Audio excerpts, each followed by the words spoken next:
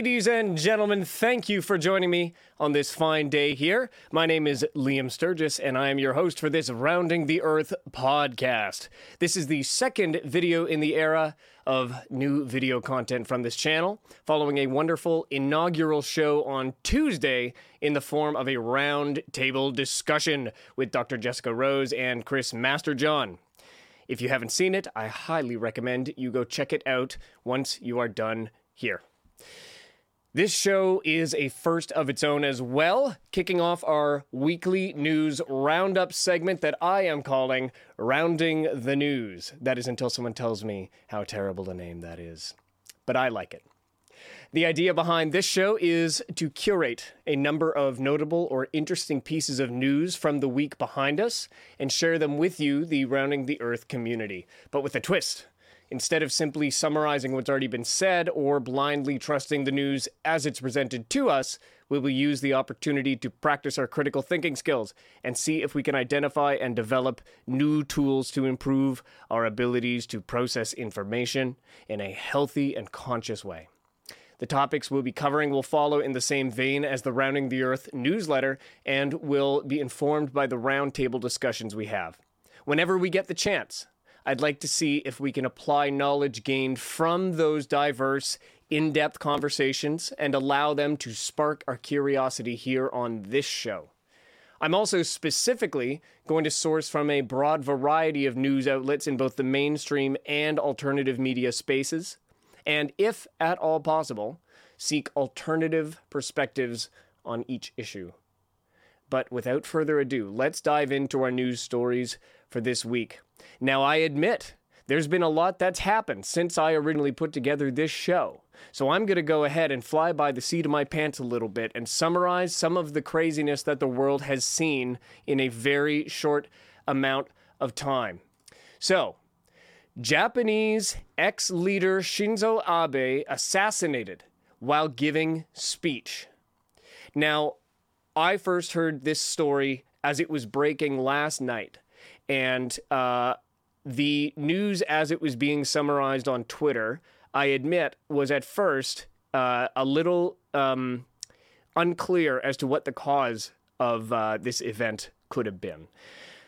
The language being used suggested he had collapsed and that he had entered a cardiopulmonary cessation. He wasn't breathing and his heart had stopped. So I admit my initial reaction to the events as the initial reports were coming in, let's just say I didn't necessarily buy that there had been a shooting at first, and I decided to wait for more information. And that's thing number one. That's just a good takeaway, I think, is especially when news is breaking, take the assertions of anybody with a grain of salt. So, Japanese ex-leader Shinzo Abe assassinated while giving speech. Now, of course, it's been, 12 to 18 hours, so we have more information. Abe was shot from behind minutes after he started his speech Friday in Nara in western Japan. So this is an article from the Toronto Star. Let's see what they have to say. Abe, 67, was shot from behind minutes after he started his speech. He was airlifted to a hospital for emergency treatment, but was not breathing, and his heart had stopped. He was pronounced dead later at the hospital, NHK said. Police arrested the suspected gunman at the scene of an attack that shocked many in Japan, and I would argue, around the world. Abe was Japan's longest-serving leader before stepping down in 2020. Now, interestingly, I wasn't aware that he had stepped down. I admit, I thought he was still the current prime minister. And what that tells me is I haven't been paying very much attention to Japanese politics. And to be fair, Japan, in my mind, has seemed to be a rather stable and uncontroversial country, even during some rather turbulent political and public health times. And we'll get to something in a minute that maybe shows that other parts of the world felt the same way compared to other world leaders. Nara Prefectural Police confirmed the arrest of Tetsuya Yamagami, 41, on suspicion of attempted murder. So at first, well, let me find the piece here because Well, this is interesting. Police arrested the suspected gunman at the scene of an attack that shocked many in Japan, which is one of the world's safest nations and has some of the strictest gun control laws anywhere. Now, gun control, I think we can all agree, or rather guns and their use in general are things, it's a topic that affects us all, in slightly different ways around the world, but particularly in the United States, this is a huge issue. It's become that way in Canada as well, especially over the last month. And it's interesting that an event like this is happening in Japan, and it makes sense that this would be brought up as a core issue there too. Nara Medical University Emergency Department Chief Hidetaka Fukushima said Abe suffered major damage to his heart in addition to 2 neck wounds that damaged an artery, causing extensive bleeding. He was in a state of cardio and pulmonary arrest when he arrived at the hospital and never regained his vital signs. So unfortunately, it looks as though he was shot and killed essentially at the scene. So just to finish this, in the video that is available, I'm not going to show it, but it is widely available. You see the man standing dressed in a navy blue suit, raising his fist when 2 gunshots are heard. The video then shows Abe collapsing on the street with security guards running toward him. He holds his chest, his shirt smeared with blood. So it really does at this point, just based on the widespread reporting and the video that, again, I have seen, it would seem as though he was indeed shot. So that's the Toronto Star. Now we get to the BBC, the British Broadcasting Company. He was assassinated while giving the speech. And the word assassination is interesting because, again, that wasn't being used right away, which I'd say is responsible of news agencies. There was no claim that he had, there had been an attempted assassination. But by the time I woke up this morning, Wikipedia and all of these news agencies had changed their tone, and they were saying this was an assassination. And the interesting thing was this: the suspect admitted shooting Abe with a homemade gun and said he had a grudge against a specific organization, police said. Several other handmade weapons similar to those used in the attack had been confiscated after a search of the suspect's house. Explosives were also found at the home, and police said they had advised residents to evacuate the area. So I'm perhaps naive on this topic, but I'm not aware. This may be the first I've heard about a homemade gun. To clarify, a homemade gun that operates like a gun not made at home. I'm very curious for more information on that. If anybody can point me in the direction of not how to make one, I don't need to know that, but what exactly is a homemade gun? So I'll admit there are some questions that I have around this. I just am not familiar with that the notion of being able to make such a weapon at home that would then result, by the way, and this is why this is so important, in the assassination of, by all accounts, a somewhat beloved world leader, again, compared to others, but even beloved by world leaders who tend to occupy opposite sides of most arguments. Regardless, though, any world leader, and particularly someone who, if I'm not mistaken, is a G7 leader, this is significant geopolitically, and I don't know what this means. But Wikipedia, while itself not a good source, to cite, it is a good summary sometimes, though limited, of other sources. And what I had seen last night that has now been rearranged a little bit, and I contributed to this, in fact. I added a quote by Justin Trudeau, but world leaders have all spoken out now. And so for the Americas, for example, the Argentine Foreign Affairs Minister Santiago Cafiero expressed condolences towards Abe's family and the Japanese government, saying that we will accompany the Japanese people in this difficult moment. And that message of solidarity, of course, I think is being reflected on behalf of citizens as well. Brazilian President Jair Bolsonaro said that Abe was a brilliant leader and a great friend of Brazil, and that we stand with Japan. Very similar message coming out of Canada.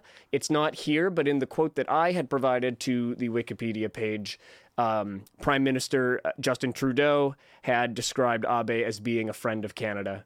And here we see that he said the assassination was incredibly shocking, obviously, and that the world has lost a great man of vision.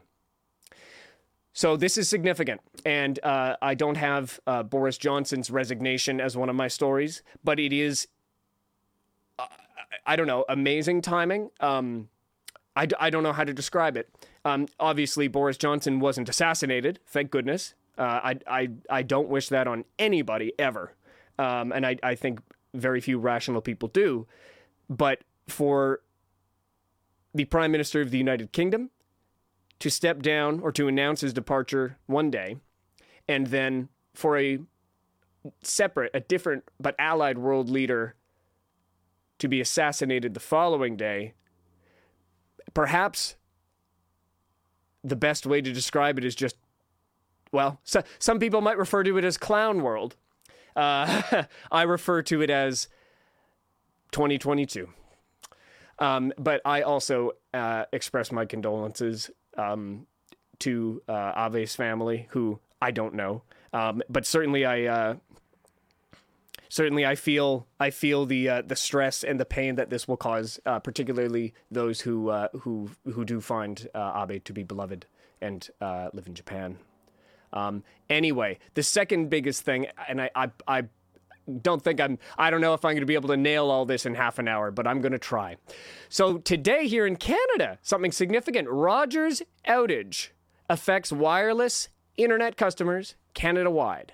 Rogers is one of our big telecommunication and media companies. Rogers, in fact, also carries the networks for our some of our smaller carriers as well. For example, Freedom Mobile, I believe, is on Rogers. Fido's on Rogers. And it's down Canada-wide. And this is significant. A major Rogers outage is affecting Canadians across the country, with many waking up Friday to find their wireless and internet services were down. The cause of the issue is unknown at this time, but the problem is confirmed to be affecting people nationwide. And by the way, if an entire nation has a significant chunk of its population and infrastructure and industry and government, in some cases, offline, that's a global problem. That's not a regional outage. That's one of the geographically largest and least geographically connected nations on the planet without the ability to communicate in a large part. And I wonder how that affects international communications as well. So yeah, there you go. Interac and Fido services are also reported to be down. Interac is a company that manages electronic money transfers. Here in Canada, Interac e-transfer is a primary method of exchanging funds between people and doing business these days. So I haven't logged into my bank account, but and I also haven't heard any specific news about whether my institution has been affected. But I could see how this would interrupt business in a way that will cause a lot of harm. And oops, so I've just opened Twitter. That was an accident. We know how important it is for our customers to stay connected. We are aware of issues concerning our networks, and our teams are fully engaged to resolve the issue as soon as possible.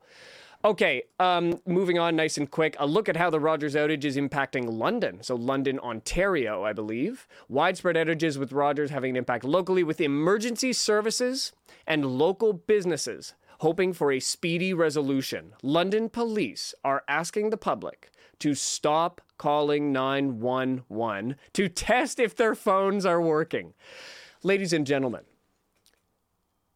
there are very few reasons you should call 911. Testing if your phone is working is something I would perhaps advise against. Call 411 or any of the other 11s. We can say we've had a number of individuals call 911 to test their phone. Please don't do that. Now, look, this is not the only system that, or the only time that 911 services have been affected. In fact, 911 has been backed up in jurisdictions across Canada for unrelated, perhaps, reasons for months now. Hospital systems unaffected. Well, that's good. Spokesperson for the London Health Sciences Centre says not going to be affected. That's great. Okay, so last but not least, another CBC News article. Massive Rogers outage continues, snarling telecom, banking, and government services. Government services, for example, passport renewals, getting a passport for the first time. Those are other services that are backed up significantly in a way that predates this. So how will this affect that? Even a single day of significant outage. Let's see. The ArriveCan app is offline. The ArriveCan app is the iPhone and Android application that the government is requiring people to use as a vaccine passport on their way back into the country. There have been calls to abolish it entirely, so I'm sure not too many people are worried about this. That being said, they must now have paper copies of vaccination status. So what if it went offline right as someone, perhaps in a hurry for a good reason, is pulling up to the border? They don't have a paper copy. All they've got is their app, which is no longer going to work, and they're now stuck, perhaps, in a country. Very interesting. Okay. Debit payment services interrupted. That means even point of sale in stores. Okay, but let's move on. I want to move on to one of the three main topics I had planned for today, and here we are halfway through the show already. This is a Substack by Toby Rogers. It is titled The End of COVID-19 Vaccine Safety Science in America. So here's what happened. On June 28th, the U.S. Food and Drug Administration decided that henceforth they will choose the variants for reformulated COVID-19 shots, and no clinical trials will be conducted to evaluate safety. Because science. And that brings us to the reason why I named the video today, This Time We're Trusting the Science. Because it's been, I think, the understanding of most of the world, good, trusting, not conspiracy theory people, that the Food and Drug Administration, the FDA, and of course their counterparts across the world, and just institutions in general, have tested these things and have said, we know for sure that these are safe and that they're going to work. I'm just going to posit that perhaps they didn't work as intended. So that's check number one. Check number two, it's a lot of safety concerns. And that's the original ones. So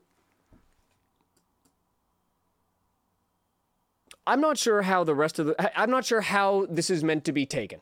But this is Toby's summary, and we'll look at some other sources as well.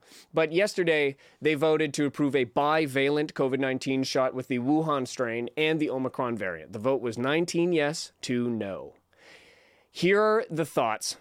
I'm just going to rush through these real quick. The Wuhan strain is no longer in circulation, so they are vaccinating against a strain that no longer exists. That's been a problem with the shots for, I think, since they started using them, basically. The Omicron variant they're going to put into the shot is Omicron BA4 and BA5, which is, of course, in the news right now as being the scary new ones that are overtaking the other variants around the world.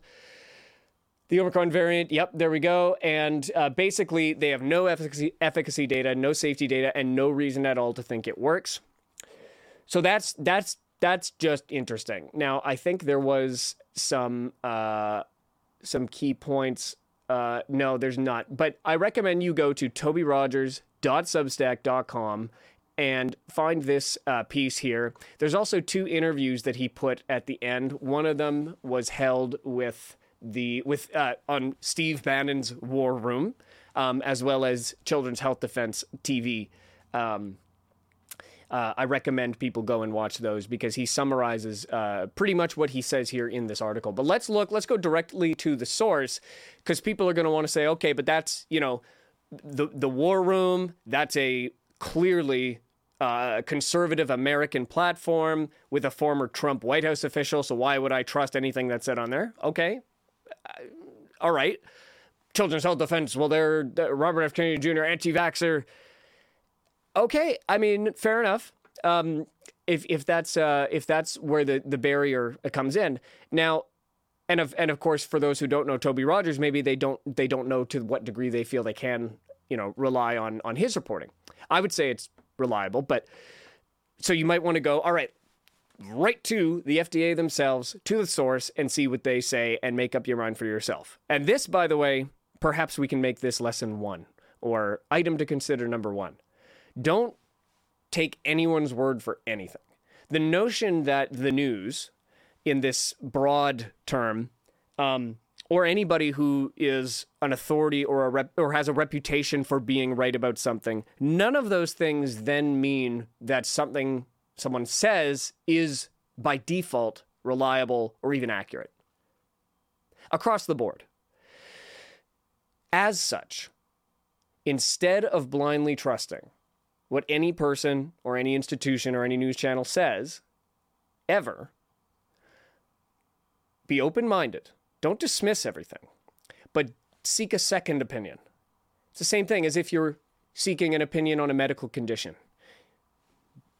Start with someone, they give you some information, but doctors can be highly specialized, so you then see someone else maybe less specialized or specialized in a different area.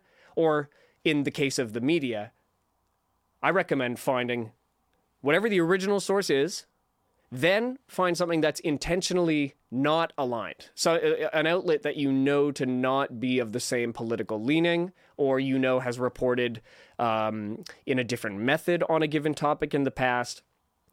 And then finally, make sure you're looking not just at the institutional media or not just at the independent media.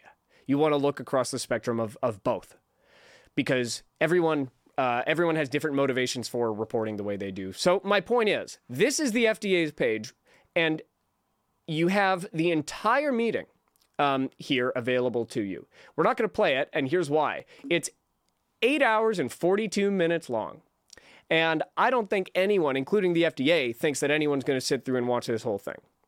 But there's some very interesting discussion in here that it's a primary source. What Toby is describing, what he describes on the War Room and Children's Self-Defense TV, you can come here and verify for yourself, and I highly recommend you do, and then write down what you think. Because it affects the future of how drug regulation works. But how is the media covering it? So now we had the independent side. We looked directly at the source. Now let's look at CNBC. FDA panel recommends changing COVID shots to fight Omicron this fall. Okay. Key points in their opinion, Omicron is continuing to evolve into more contagious subvariants.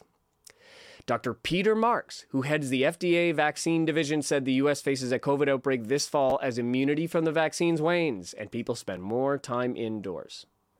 Updating the shots to target Omicron could provide more durable protection against the virus, though current supporting data is limited. So to be clear, I think Toby says it in his, they've gone from evidence-based regulation to their best guess. We're just going to try this.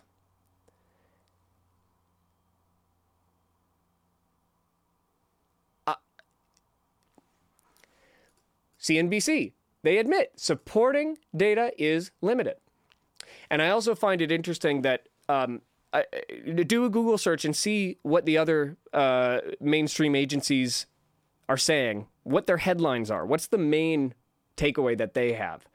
It's not that regulations have now been adjusted subtly in a sort of unclear, not easily recognizable fashion to allow for the immediate and without clinical trial data, without safety or efficacy data, allow the spontaneous approval, and not even approval, by the way, because none of them, even the originals, have still not been given FDA approval.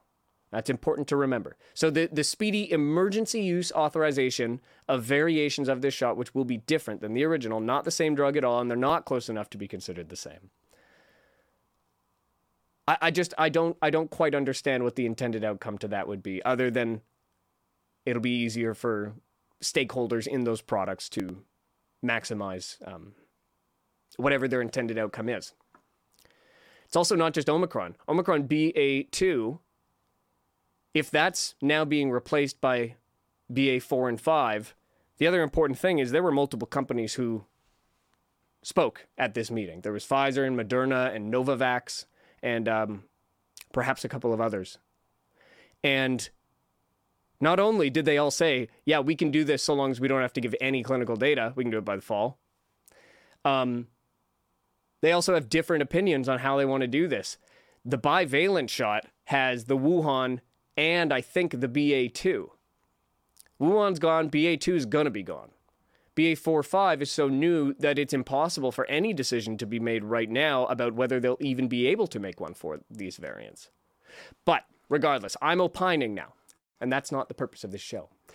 Fierce. Okay, so now we're going to move on to the next thing. Speaking of regulatory interesting decisions, so another product that was given emergency use authorization because of the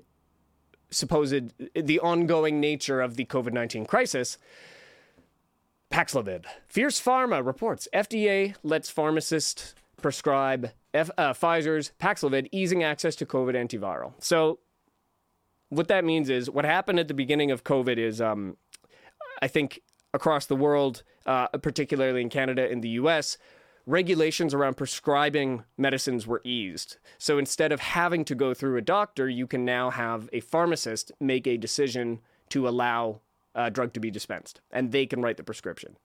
Whether that's good or not is I think up for discussion.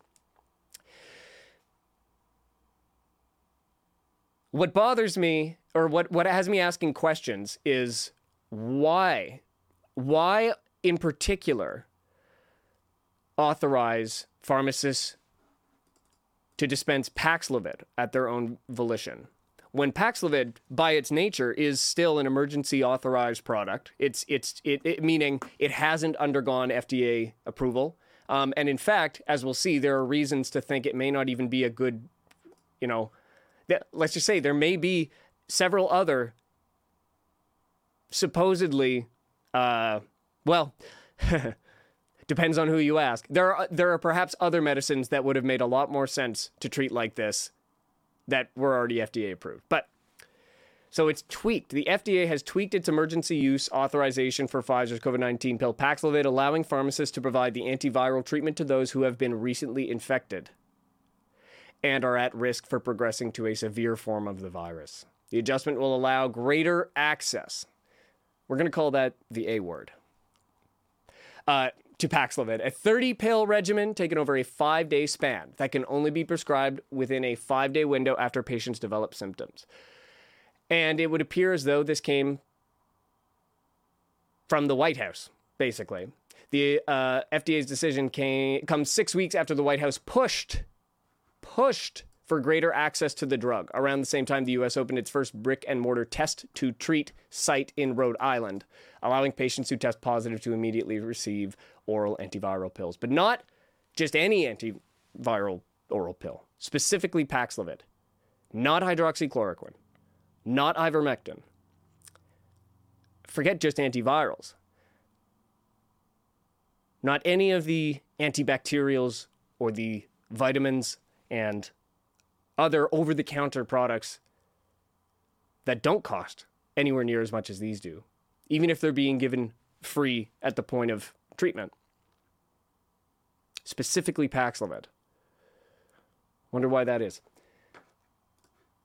But Canada doesn't want the U.S. to have all the fun. U.S. pharmacists can now prescribe COVID pills. Canada should follow suit, experts say. Now, I like this one. And I'm going to have to pull up a page in a second. The U.S. Food and Drug Administration on Wednesday gave state-licensed pharmacists the green light to prescribe Pfizer's COVID-19 pill, also known as Paxlovid, to eligible patients. In Canada, only some provinces allow this. But the Canadian Pharmacists Association says that pharmacists in every jurisdiction should have the authority to recommend the antiviral treatment to those that need it. Okay. The Canadian Pharmacists Association, there's something I want to pull up here. And I need to do more research on this.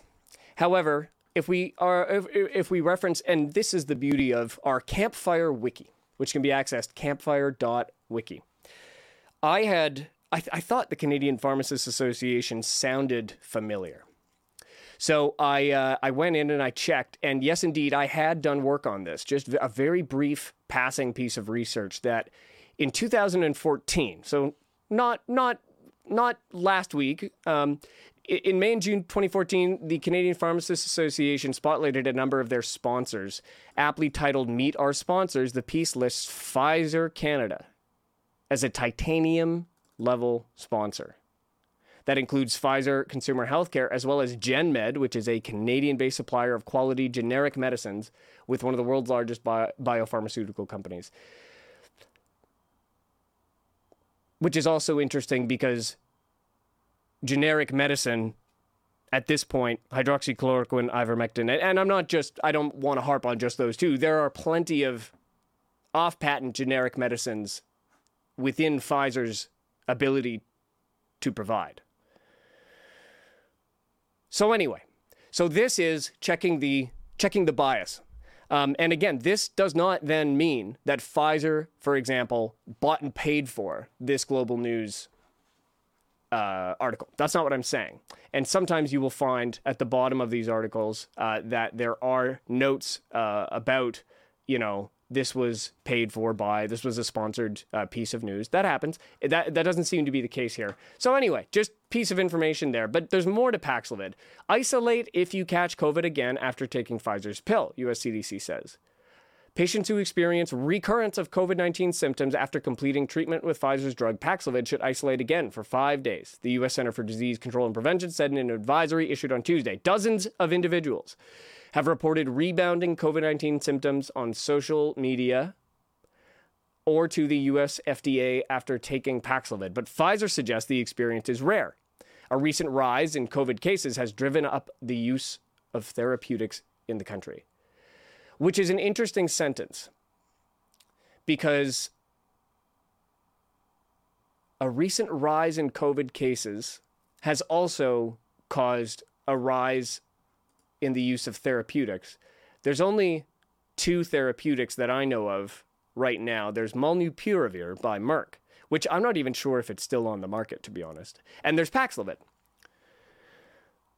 So the wording of this is just interesting because it sort of suggests they're saying in the chicken hatched the egg. But I don't know. Just based on what I'm seeing, it makes me wonder. It makes me ask the question, is it possible the reverse is the case? If the whole point of this is that people are experiencing rebound symptoms after taking Paxlovid, is it possible, I'm just asking, that Paxlovid is contributing to the rise in COVID cases?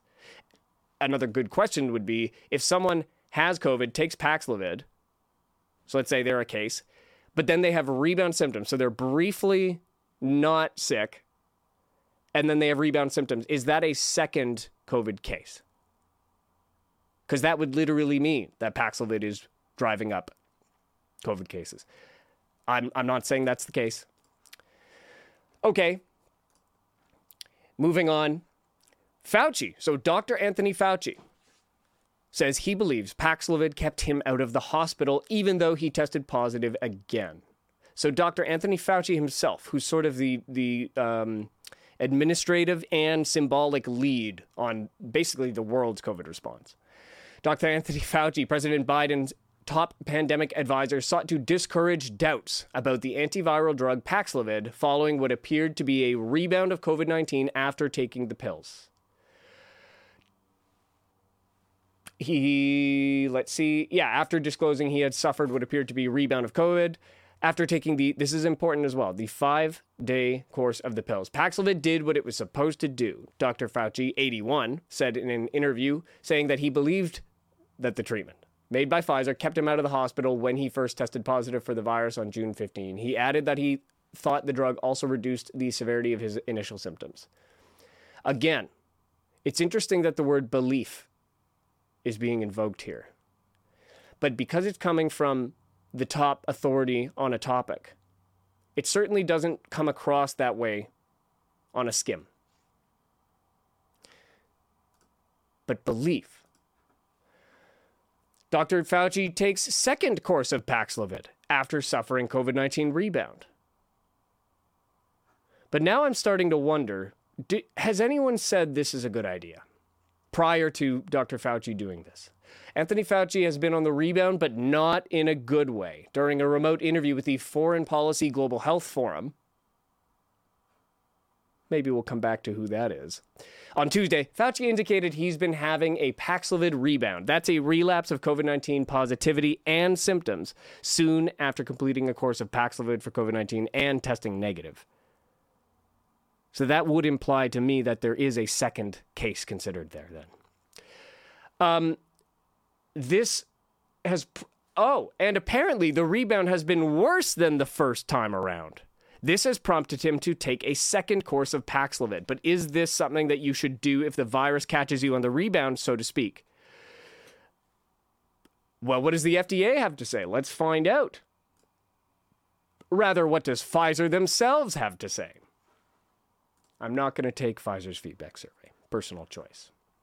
So this is their press release from December 22nd, 2021. Pfizer receives U.S. FDA emergency use authorization for novel COVID-19 oral antiviral treatment. I'm just going to skip right to the bottom here because there's some interesting notes. Okay, limitation. So the authorized use, what it can be used for, the emergency use of the unapproved product, Paxlovid, for the treatment of mild to moderate COVID-19 in adults and pediatric patients 12 or older with positive results of direct severe acute respiratory syndrome coronavirus SARS-CoV-2 viral testing. Okay. Or who are at high risk. Oh, and who are at high risk of progression to severe COVID, including hospitalization and death. Here's what it's not authorized to do. Not authorized for initiation of treatment in patients requiring hospitalization due to severe or critical COVID. So it has to be taken before you get to the hospital because it won't work apparently, or they just don't know if it'll work in hospitalized patients. It's not authorized to use as pre-exposure or post-exposure prophylaxis for prevention of COVID-19. So that's interesting. You have to wait. Prophylaxis means it's in advance of developing symptoms. But if you've been exposed to COVID, you have positive test, but no symptoms yet, they don't want you to take it. You have to wait till you actually have symptoms. I'm sure there's a logical reason for that. It just doesn't jump at me right off the bat if you know you've been infected. It's also not authorized for use for longer than 5 consecutive days. Okay. It's also not approved. Interesting. It also, before I get to this, may only be prescribed for an individual patient by physicians, advanced practice registered nurses, and physicians' assistants that are licensed or authorized under state law to prescribe drugs in the therapeutic class to which Paxlovid belongs, i.e. anti-infectives. That's obviously now changed. I don't know if that's something Pfizer would look at and go, we didn't tell you that that's okay. That's not something we evaluated is reasonable. Anyway, last but not least, Paxlovid is not approved for any use, including for the use of treatment of COVID, and it's only authorized for the duration of the declaration that circumstances exist justifying the authorization of the emergency use authorization under so on and so forth. So it doesn't appear there's guidance for using it a second time within a short period. Seems like within the span of a couple of weeks. There doesn't appear to be any... I'm curious as to what qualifies as circumstances existing. Bad news for Paxlovid. Coronavirus can find multiple ways to evade COVID-19 drug.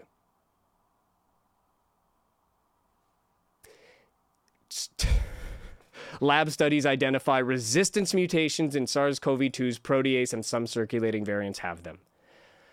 Isn't this exactly the same discussion being had about the shots right now? I'm going to end here. Last but not least, controversial Jewish doctor who promoted untested COVID-19 treatment dies at 48. What does this headline tell you? If you happen to be watching this for the very first time, what does this headline tell you?